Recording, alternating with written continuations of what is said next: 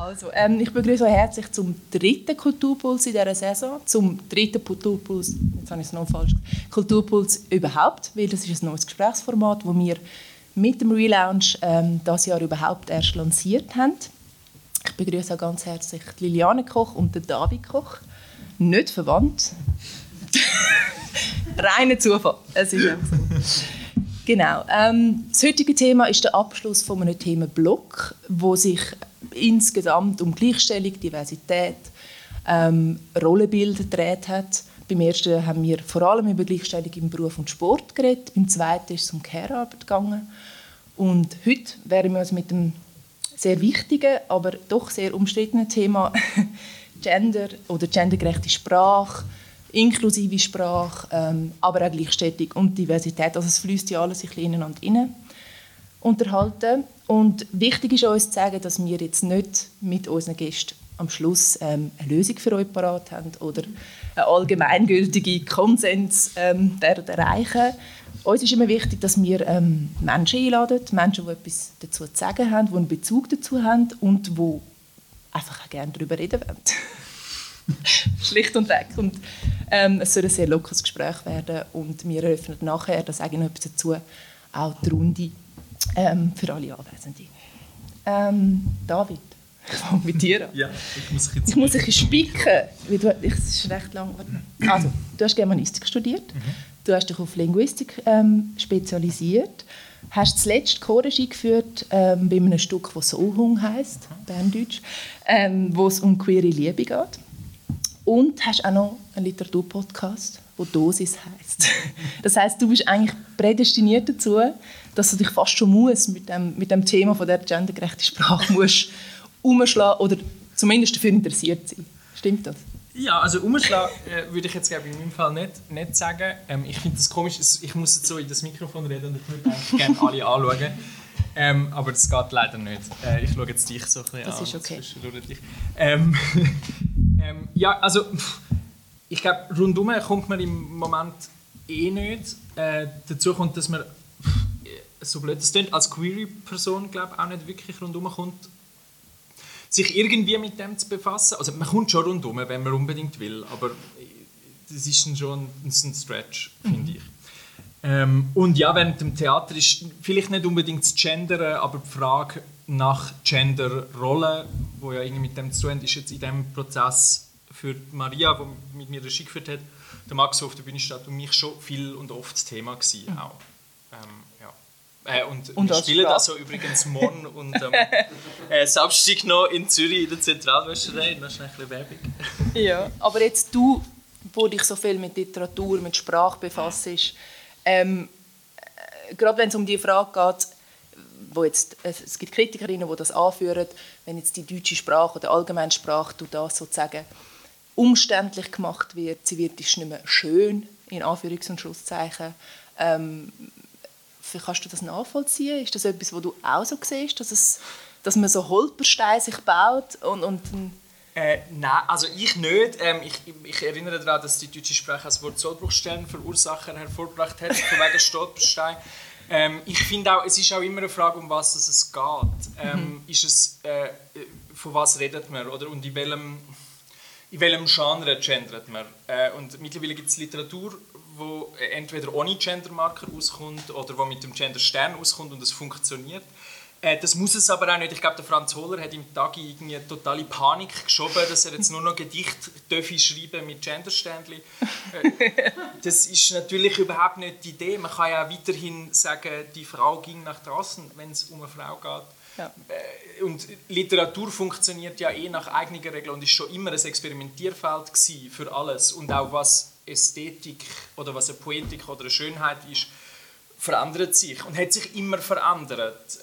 Oder was eine richtige Sprache ist. Oder was eine richtige Sprache ist. Das ist einfach nicht, wir reden nicht von etwas, das in Marmor gemeißelt ist, wo man irgendwie, so ist es und so hat es schon immer funktioniert. Das ist einfach nicht so. Und darum redet man ja zum Beispiel beim Latein von einer toten Sprache, weil die sich nicht mehr verändert.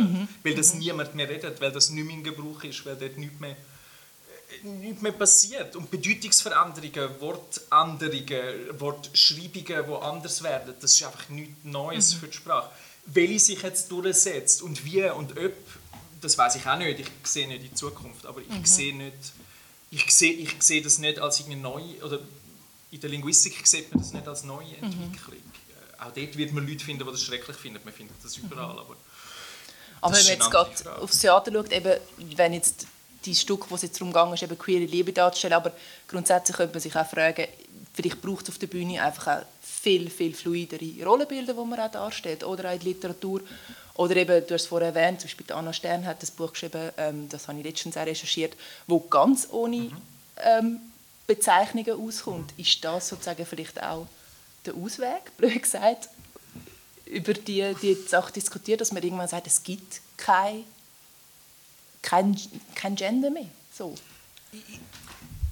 Nein, ich glaube, es ist einfach ein Weg. Ja. Ich glaube nicht, dass es aufhören wird, dass Leute werden sagen, ich sehe mich als Frau, ich sehe mich als Mann. Ich glaube, das ist auch nicht das Ziel von niemandem.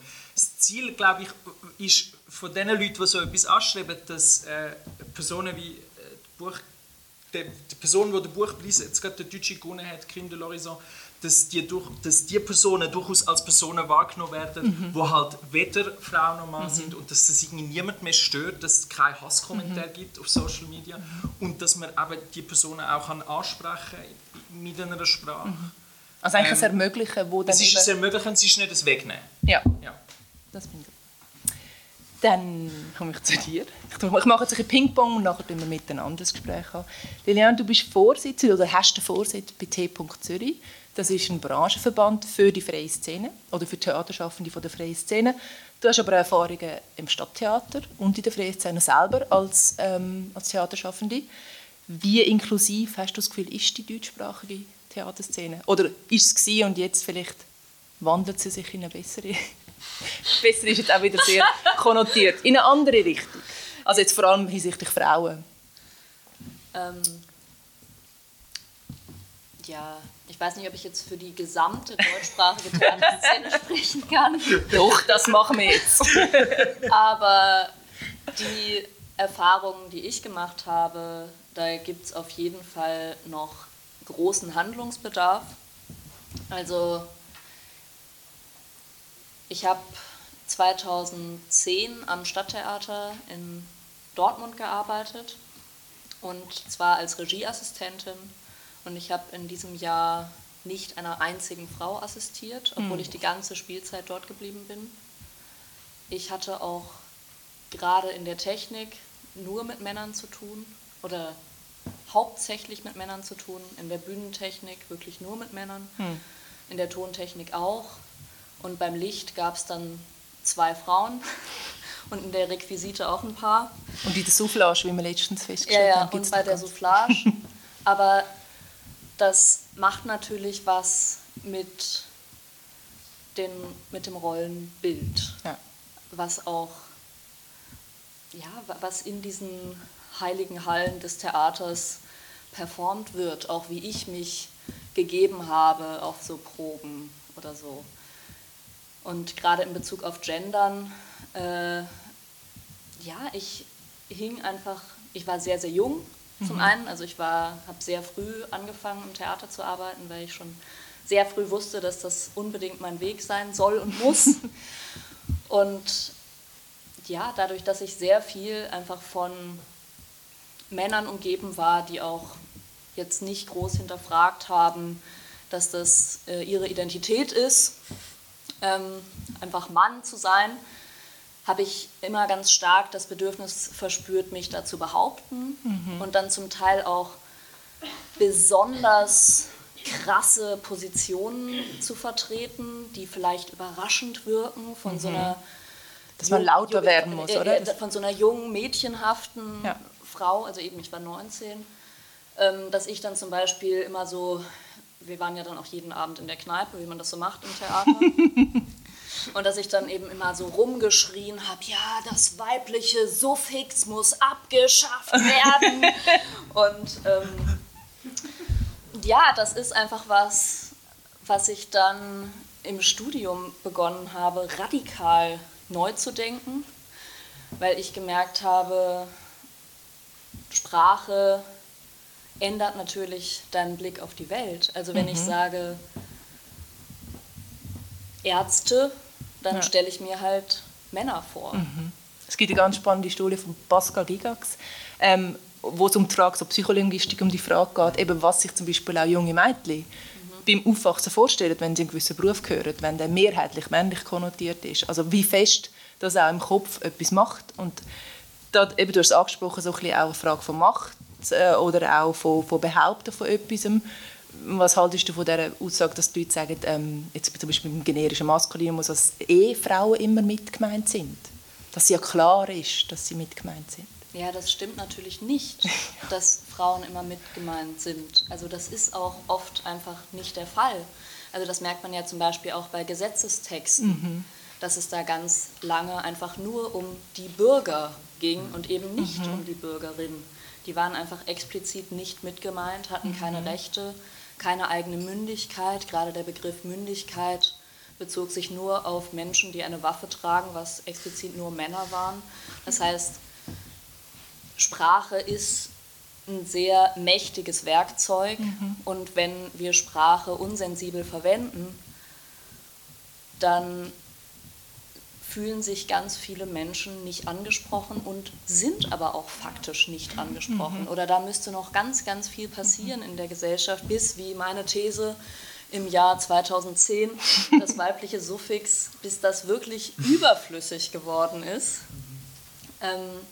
Da müsste sich die Weltordnung völlig neu aufstellen und da müsste einiges an wirklicher Gleichstellung eintreten, die einfach noch nicht da ist. Und was zum Beispiel auch auffällt in wissenschaftlichen Texten, zum Beispiel jetzt auch wieder von meinem Studium, dass weibliche Autoren oder AutorInnen ganz häufig mit Vornamen genannt werden, damit klar wird, das ist übrigens keine männliche Stimme und am Ende und bei Männern macht man das nicht. Also man das muss nicht betont werden. Man spricht zum Beispiel von Judith Butler, aber nie von Michel Foucault. Es ist immer Foucault und Judith Butler.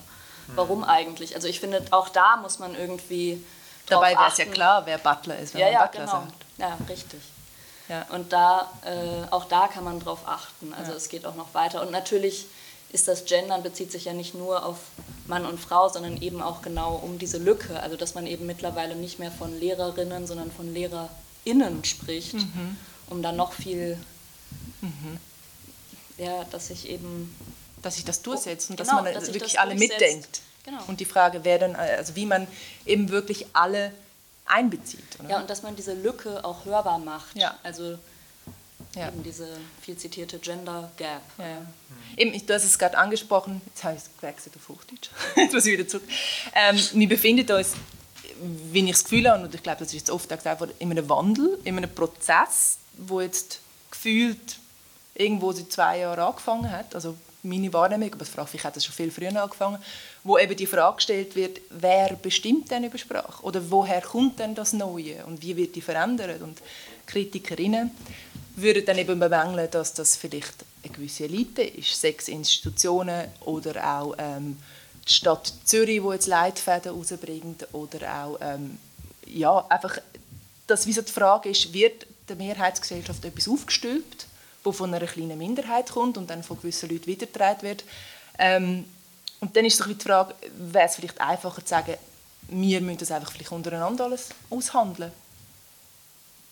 Oder was denkt ihr dazu? Ist es wirklich so, dass da muss man so Stellung beziehen und sagen, jemand gibt es wie vor? Oder wer macht das? Wer ist das? Woher kommt die Veränderung in der Sprache?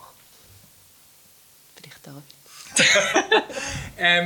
Ja, was heisst denn? Also ich habe ganz viele Fragen. Ja, nein, mach. Du kannst eine Frage stellen. Was mich dann aber immer auch schon nervt, ist, was ist denn das für ein Elitebegriff? Von was für eine Elite reden wir denn da? Frauen? Ist das eine Elite? Oder Transpersonen oder non-binäre Personen? Ist das die Elite? Ist die Elite eine Hochschule, die einen Leitfaden rausgibt? Ist die NZZ nicht auch vielleicht eine Elite? Eine gutbürgerliche, rechtskonservative Elite, die finanziell wahrscheinlich sehr viel schlagkräftiger ist als relativ viele Leute, die sich vielleicht das Gender-Sternchen wünschen. es ist einfach auch so ein Kampfbegriff. Ja. Und wie sich Sprache verändert, das ist eben ein Diskurs. Und das ist ein Diskurs, den wir im Moment am Führen sind. Und das ist ja auch nicht abgeschlossen. Das ist ja nicht so, dass jetzt irgendjemand ansteht und sagt, und jetzt machen alle den Genderstern, und wenn ich in meinem SMS nicht das Gendersternchen mache, dann kommt die Polizei und ich muss ins Gefängnis. Und die NZZ wird wahrscheinlich in den nächsten 100 Jahren kein Gendersternchen schreiben, und das ist auch okay. Aber das wird ja auch nicht... Sie halten sich auch jetzt nicht an die Duden-Rechtschreiberregeln, wie der Duden sie sagt, sondern sie nehmen immer, wo möglich, die Variante, die noch alte Rechtschreibung ist. Ja. Das ist ja auch in Ordnung, aber es wird so ein Gespenst aufbeschwört, wo, glaube ich, in erster Linie politische Interessen dient, um etwas, wo, glaube ich, nicht so dramatisch ist. Und man sich schnell daran gewöhnt, glaube ich auch. Man sagt auch nicht mehr, ich würde sagen, die meisten Leute sagen wahrscheinlich nicht mehr, wenn sie ein Bier möchten, Fräulein. Das hat man ganz schlimm gefunden. Ja. Und dann plötzlich hat es niemand mehr interessiert. Ja. Ich habe es ganz schlimm gefunden, als ich nicht mehr drinnen rauchen durfte. Und mittlerweile kommt es mir nicht in den Sinn, in einer Bar zu rauchen. Also ich habe jetzt auch aufgehört zu rauchen, aber... Das tut nichts zur Sache. Das ist ja egal. Ja. Ich habe schon dort mich daran gewöhnt. Ich weiss wer kommt denn und verbietet jetzt das irgendjemandem. Ja, ich glaube, sie meinen natürlich dann vor allem die SRF und eben, es gibt dann wie so ein bisschen die man halt wahrnimmt, sind dann oft halt die Institutionen und das Ding, weil die Host dann halt wie, die kommen dort raus und bekennen sich halt zu einer Seite oder eben die andere und ich glaube, dort fällt es einfach auf und dort kann man es auch gut angreifen natürlich. Ja.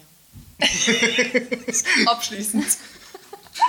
Definitiv. Also mir ist da jetzt auch Petra Gerster, eine deutsche Nachrichtensprecherin aus dem ZDF, eingefallen, die eben in den Nachrichten tatsächlich gegendert hat und auch so, wie wir das tun, mit LehrerInnen und die dann aus einer bestimmten Richtung als Gender-Terroristin beschimpft wurde. Was natürlich zeigt, was für eine Schlagkraft Sprache eben hat. Und dass das einen Unterschied macht, ob ich auch bei meinem Familientreffen versuche, weiterhin zu gendern. Und wenn mich dann die 5. Person darauf anspricht, ich das dann geduldig immer nochmal erkläre, warum ich das tue und warum ich das auch wichtig finde, das zu tun. Und es geht, glaube ich, auch um die Frage, dass es eben dann vielleicht oder dass wir jetzt vielleicht nicht Leute kennen, die jetzt genau in die Betroffenheit, also in die Leute sind, wo man eben dann sagt, man tut sich eben genau dazu bekennen, dass man die Minderheit inkludieren oder eben nicht. Und ich glaube, das Schwierige ist eben auch, und das kann ich auf gewisse Art auch nachvollziehen, ist eben die Frage von dem Unmut, der aufkommt, wenn man eben korrigiert wird oder wenn man eben das Neue sozusagen wie aufgedrängt überkommt. Und dann entsteht vielleicht schon so die Frage, eben wer verändert denn die Sprache? Ist es die Sprache, die die Gesellschaft verändert, oder ist es umgekehrt? Also wie tun wir uns da, ich glaube, in dieser Balanceakt von wer darf denn bestimmen? Ich glaube, dort müssen wir uns jetzt ein bisschen zurechtfinden. Irgendwie. Ja, ich glaube, wir müssen uns die Sprache als Werkzeug nehmen. Also die Sprache ist für uns da. Und die Sprache hat sich verändert. Schon immer. Also David hat über Latein gesprochen, das ist halt jetzt Italienisch.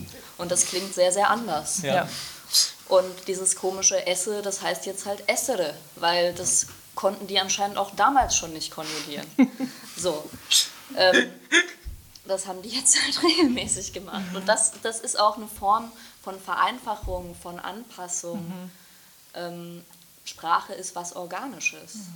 Aber ich glaube, es hat... aber da gibt es die schöne Anekdote vom Esperanto-Erfinder, der seinen Kindern Esperanto beigebracht hat, die Sprache, die ohne Sonderfälle auskommt, wo alles perfekt nach Regeln funktioniert. Und innerhalb von 3 Wochen haben die Kinder Sonderfälle drin gehabt, haben die eigene Regeln erfunden, weil wir so funktionieren. Es ist eine Vereinfachung oder es sich im Maul zurecht machen auch.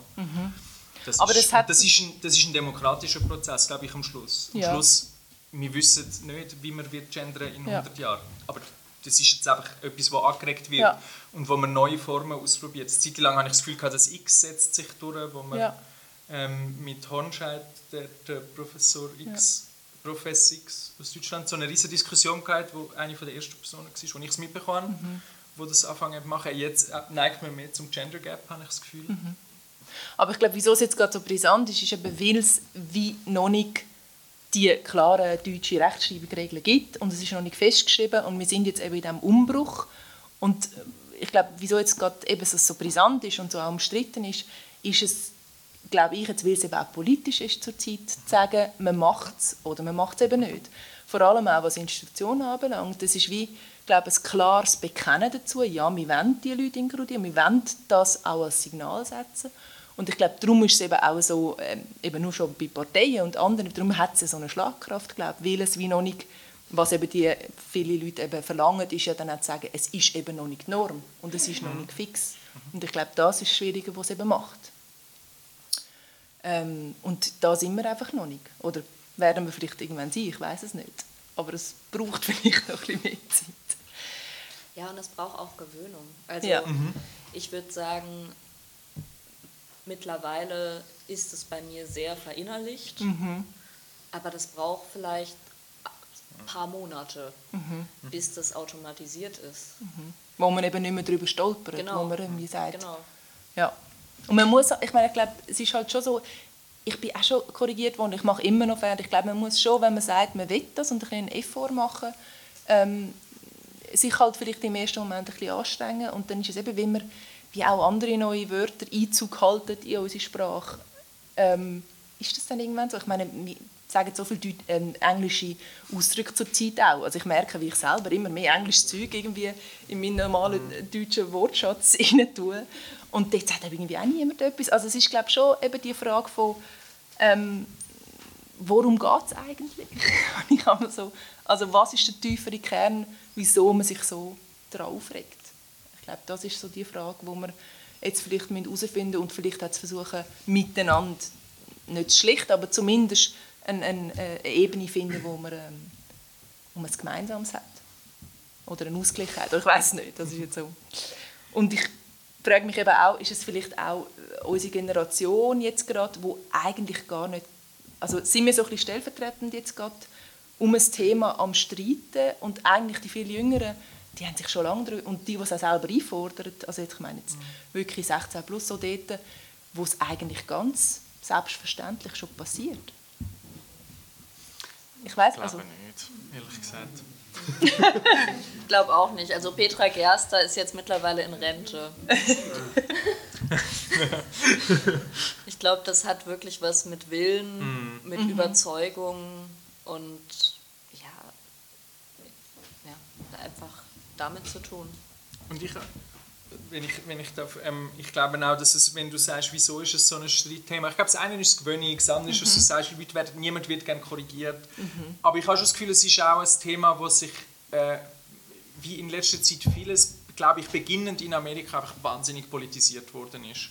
Von einer bestimmten politischen Richtung, wo Identity Politics, wie es in Amerika heißt, einfach aufgenommen hat als Kampfthema und es auch versteht als Angriff auf ein Weltbild. Und bis zu einem gewissen Grad ist es das vielleicht sogar.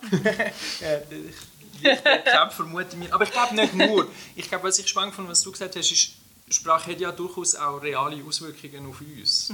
Auf unser Denken, aber eben auch auf unsere Gesetze, auf was ein Rechtsstaat ist.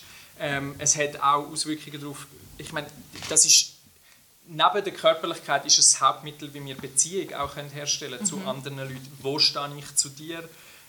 Im Sinne von Machtverhältnis auch, aber auch im Sinne von Liebesverhältnis, von wo sind wir, wie stehen wir zueinander, von Freundschaften, von sozialen Geflechten. Und ich finde, das vergisst man oft amigs. Und es ist einfach immer noch so, und auch in der Schweiz so, dass, ich komme jetzt halt eher von der Queer-Seite, aber LGBTQI+ Jugendliche haben immer noch viele höhere Selbstmordraten, als das heterosexuelle Jugendliche haben. Und das ist ein Thema, da gibt es ein Unwohlsein. Es ist immer noch, das Coming-out ist für sehr viele Leute ein grosses Problem. Für Transpersonen ist es oft sogar ein doppeltes Coming-out, auch für non-binäre Personen. Und wenn wir sprachlich schon mal anfangen, eine Norm zu setzen, wo einem Kind vielleicht auch schon sagen kann, egal wo du dich wohlfühlst, es gibt dich in meiner Welt. Ich sage nicht, das ist das Einzige. Ich sage nicht, mit dem haben wir alle Probleme auf dieser Welt gelöst. Aber ich glaube, es ist ein Schritt, der relativ wenig Aufwand ist und doch etwas kann auslösen kann. Sozusagen eine Bereitschaft zu zeigen, ja, wir haben eine Minderheit und die tun wir auch anerkennen. Ja. Und ihr seid Teil von unserer, von unserer Beziehung. Wir wollen eine Beziehung zu euch haben. Ja. Was auch immer das für eine ist. Ja. Und es ist nicht eine ausschliessende, es ist nicht eine mitmeinende, die einfach ist, ja... Ich weiß ja nicht. Also, ja, das funktioniert für mich nicht. Ja. Wenn ich jetzt...